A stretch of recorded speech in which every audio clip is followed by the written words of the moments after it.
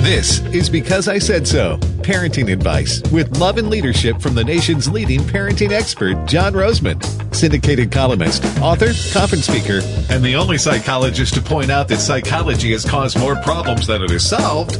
From American Family Radio, here's your host, John Rosemond.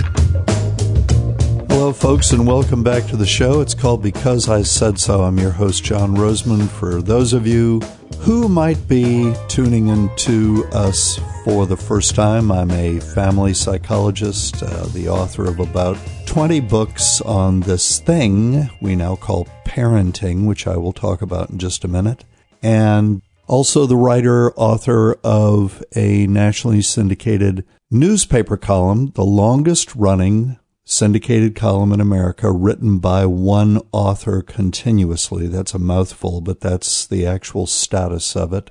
It appears in about 250 newspapers around the country, and I am a public speaker. I go around the country and talk about this thing called parenting. Parenting. Where did that word come from, anyway? It's an odd word. It was created by adding ing to a noun, thus creating an illegitimate verb, which has since, by virtue of the fact that it is part and parcel of the common vernacular, become semi-legitimate. The first time the word was used, to my knowledge, now some people have said, no, that wasn't the first time, but to my knowledge, this is the first time the word was used, was in 1971 by a psychologist named Fitzhugh Dodson, who published a book which became a bestseller titled How to Parent. The book did so well that Dodson's publisher had him follow up several years later with How to Father. How to parent, how to father. So now we have parenting and fathering and mothering. We don't have marriaging, which is very interesting. We don't have wifing. We don't have husbanding. And that's significant, folks. That's not accidental that we have turned child-rearing nouns into verbs, but we have not turned marital nouns into verbs. The significance of that is that in today's family, the child is regarded, and the parenting of the child is regarded as more important than one's relationship with one's spouse and the improvement of the marriage. And folks, that is a fact. And that is a fact not only in the secular community in America, it is a fact in the overwhelming number of Christian families, or ostensibly Christian families, again, where the relationship between parent and child is more active than, and seems to be more important from the parent's point of view, than the relationship between husband and wife. I think it is a given in the typical American family, secular or Christian these days, that husband and wife talk more to the children on a daily basis than they do to each other, are more courteous toward the children, purposefully courteous, than they are toward one another, seem more interested in what the children are doing than in each other's lives, and so on, and so on, and so on, and so forth. Fitzhugh Dodson, by the way, the psychologist who wrote the book How to Parent, in 1971, when he wrote the book, he was one of a handful, if that, of child-rearing traditionalists left in psychology, but his titles were nonetheless quite progressive. Since his first book attained bestseller status, parent became a verb, as did parenting. So now people parent, and they do parenting. I asked my mother once, I said, Mom, and my mother passed away 5-6 years ago at the age of 86. She would have lived a lot longer had she not had a habit, almost lifelong, of smoking. But I asked my mother, who was of sound mind until she fell into the inevitable coma a week before she took her last breath, Mom, what did you call raising me? What did people call raising children, bringing up children? What did they call it? Was there a word used to refer to that process? She thought for a moment and said, we really didn't call it anything. We just did it, which I thought very interesting that her answer reflected to me, from my point of view, that this thing we now call parenting, was regarded back then in the 1950s as we no longer regard it, and that is as something relatively simple, done straightforwardly, commonsensical, non-complicated, and certainly non-psychological. People back then believed that God had written on our hearts a set of instructions and also given us a set of instructions in Scripture, His Word, concerning how He wanted us to raise His children, and that those instructions were sufficient to the proper raising of a child. And, by the way, they are. The term parenting implies something technological, and indeed, parenting is definitely a very different thing than just raising kids. The word parenting implies that it's a technology, a quasi-science, that it's something that you have to apply yourself to in a very strenuous, dedicated, and focused fashion. So today's parents, they think a lot about their children. They do a lot for their children. They talk to their children a lot. They include their children in things that would have been exclusively adult activities 60 years ago. They take children with them to adult social events, etc., etc., etc.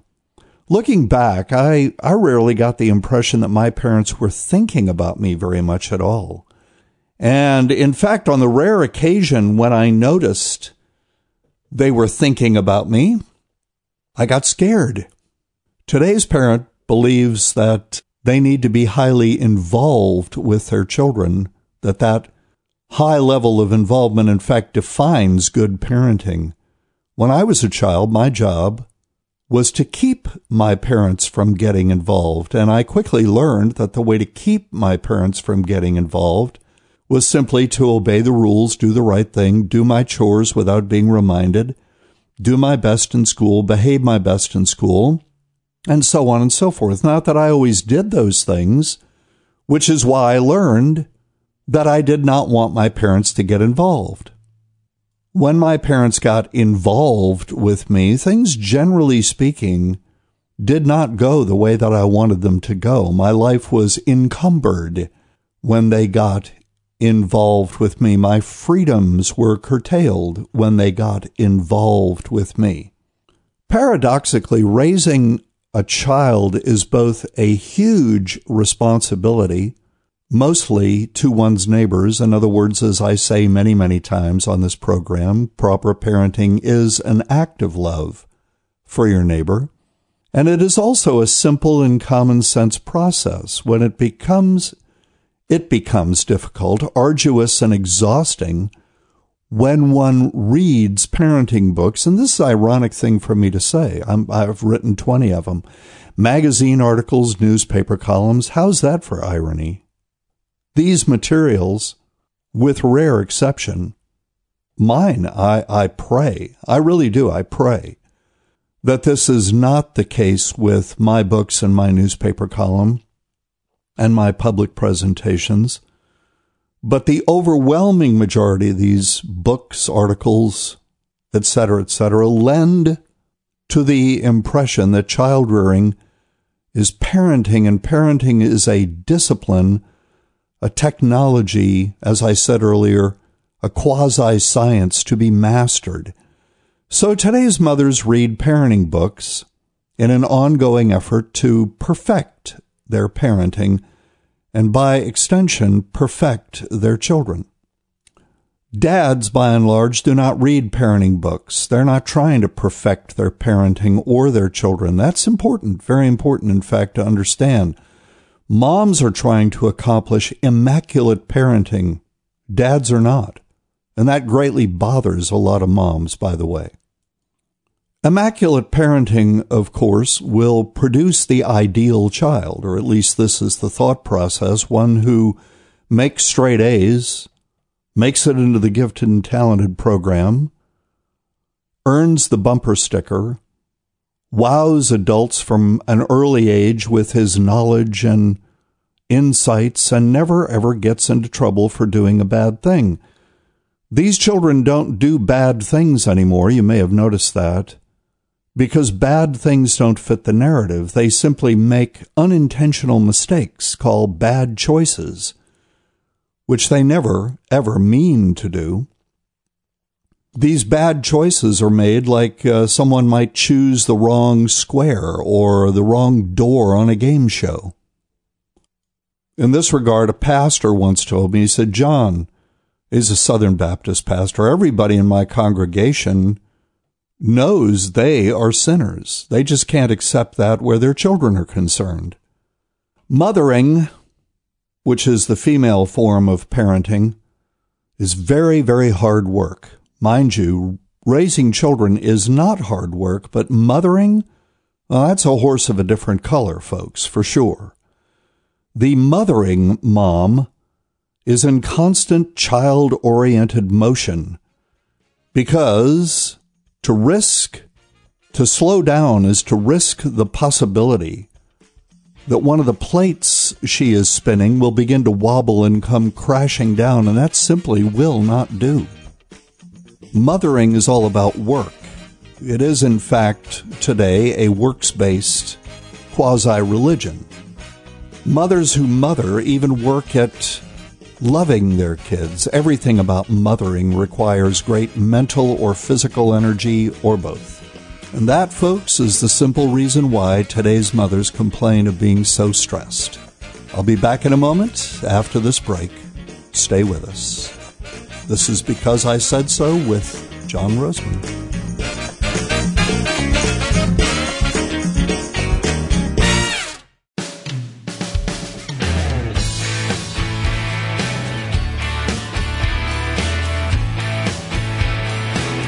Hey folks, welcome back to the show. Hope you're enjoying it as much as I always enjoy doing it. The show is called Because I Said So, which of course you may recognize as one of the parenting maxims or aphorisms of an earlier but not so long ago parenting age. It wasn't even a parenting age, it was a child-rearing age. It was just a bringing them up age. It was a non-technological, non-scientific time, and it was a great time to be a child in America. Believe me, a much better time to be a child in America from all accounts and all of the statistics than is today. Today's child by age 16 is 10 times more likely than was a child in the 1950s by age 16 to experience a serious emotional setback in the form of debilitating depression, debilitating anxiety, phobias, etc., etc., etc. It is a tragic thing that has happened in the raising of children in America, and this tragic thing I pin on my profession, psychology. I think psychology has caused more problems for the American family, parents, children, marriages, schools, communities, culture than psychologists even know how to solve. Are they evil? No, but you can, in fact, do the work of the serpent without yourself actually being an evil individual. You can be co-opted. And as I say in my best-selling, if I don't mind telling you, book, Parenting by the Book, I believe that psychology is, not psychologists, but the profession, the worldview, the theology of psychology, and it is a secular religion that you believe in by faith, is, in fact, a manifestation, a current manifestation, contemporary manifestation of the serpent, whose job is always, and this is what psychology does, to persuade us that God is lying and may not even exist, in fact. So everything in child rearing today is complicated. Stuff that parents 60 years ago wouldn't have regarded as complicated at all is extremely complicated, and today's parents are extremely confused. And why are they confused? They're confused because they consume, and especially the mother. Sorry that I'm not being politically correct. Actually, I'm not. That was a lie. Why is she confused? Because she reads parenting stuff. So here's a question about confusion from the mother of a 5-year-old. Over the past year or so, our 5-year-old has developed an extreme fear of going to the doctor or dentist. This came on suddenly without a precipitating incident. The crying begins when we arrive at the appointment. When the doctor or nurse tries to examine him, he goes bonkers, screaming, hitting, kicking, flailing about. He has to be held down for something as simple as looking in his ears. Otherwise, he's a normal little boy, occasionally disobedient, mischievous, but nothing at all serious. This last visit, I decided to punish him afterwards by not giving him what I had promised him if he would be good, and I also sent him to his room when we got back home.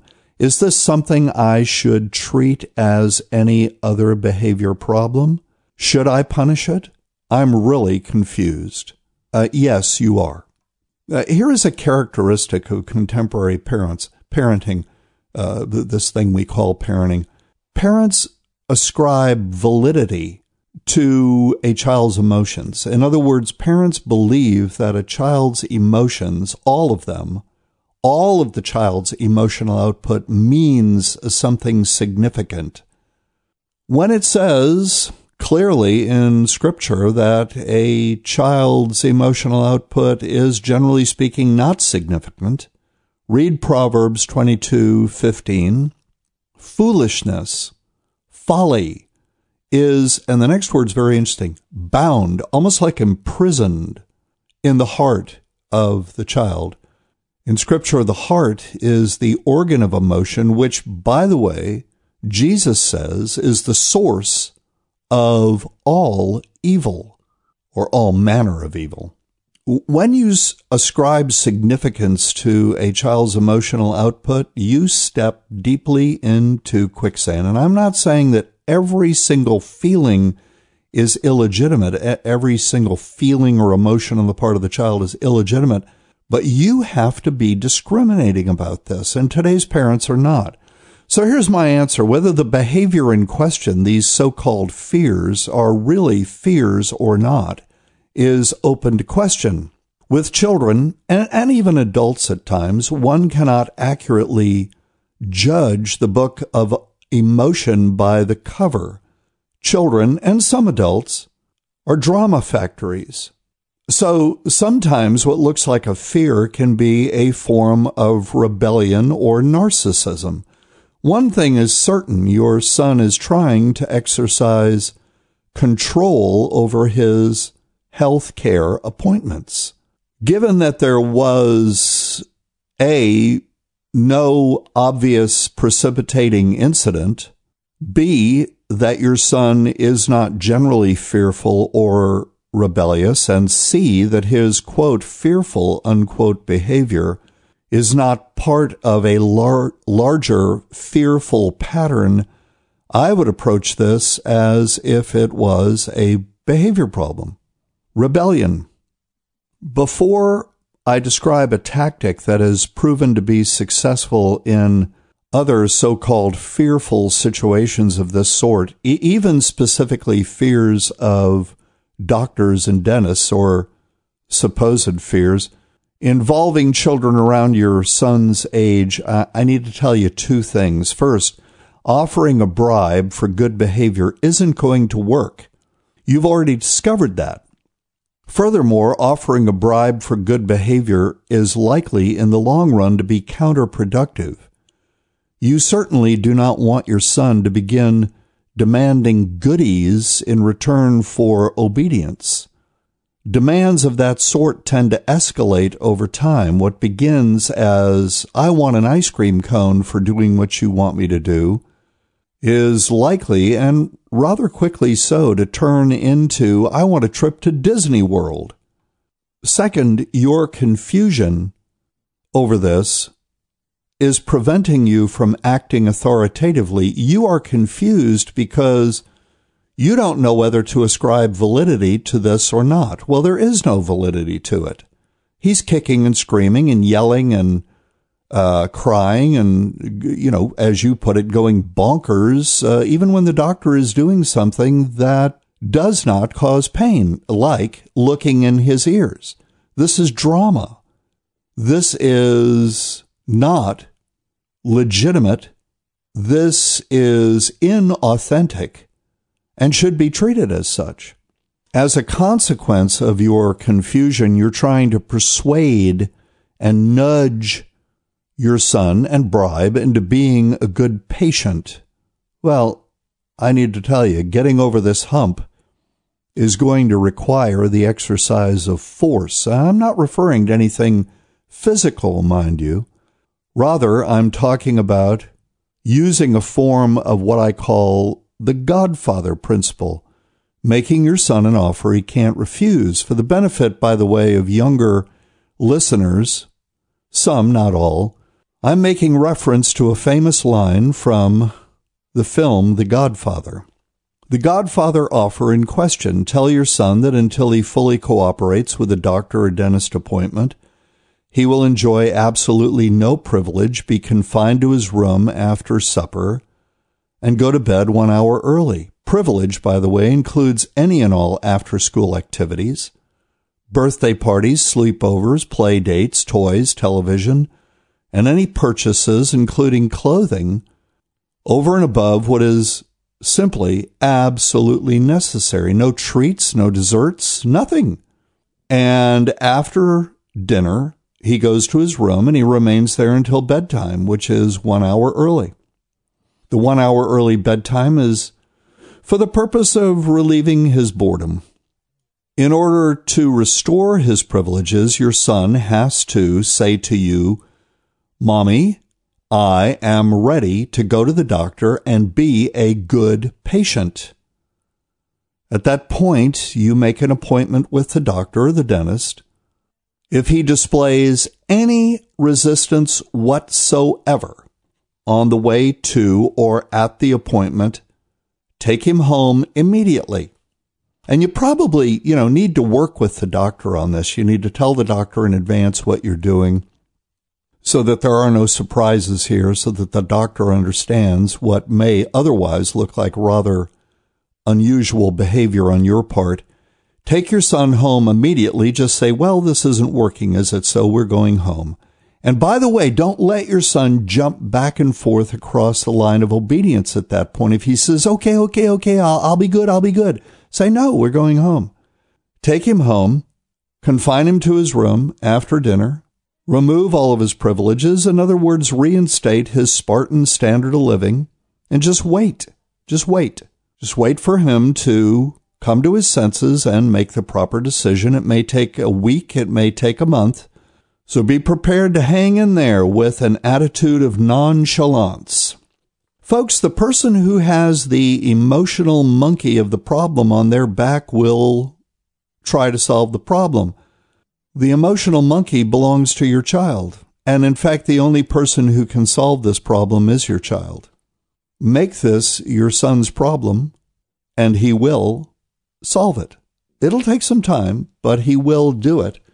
And by the way, the solution to this problem will set a very valuable precedent in your relationship with your son, one that will benefit you both for a long time to come. Well, this is the fastest 30 minutes in radio. That brings us to the end of the show. I'm John Rosemond. The show is called Because I Said So. I'm on American Family Radio around the country every Saturday at 6 o'clock Eastern, 5 o'clock Central. I hope you've enjoyed it, and I do hope that you join us next time.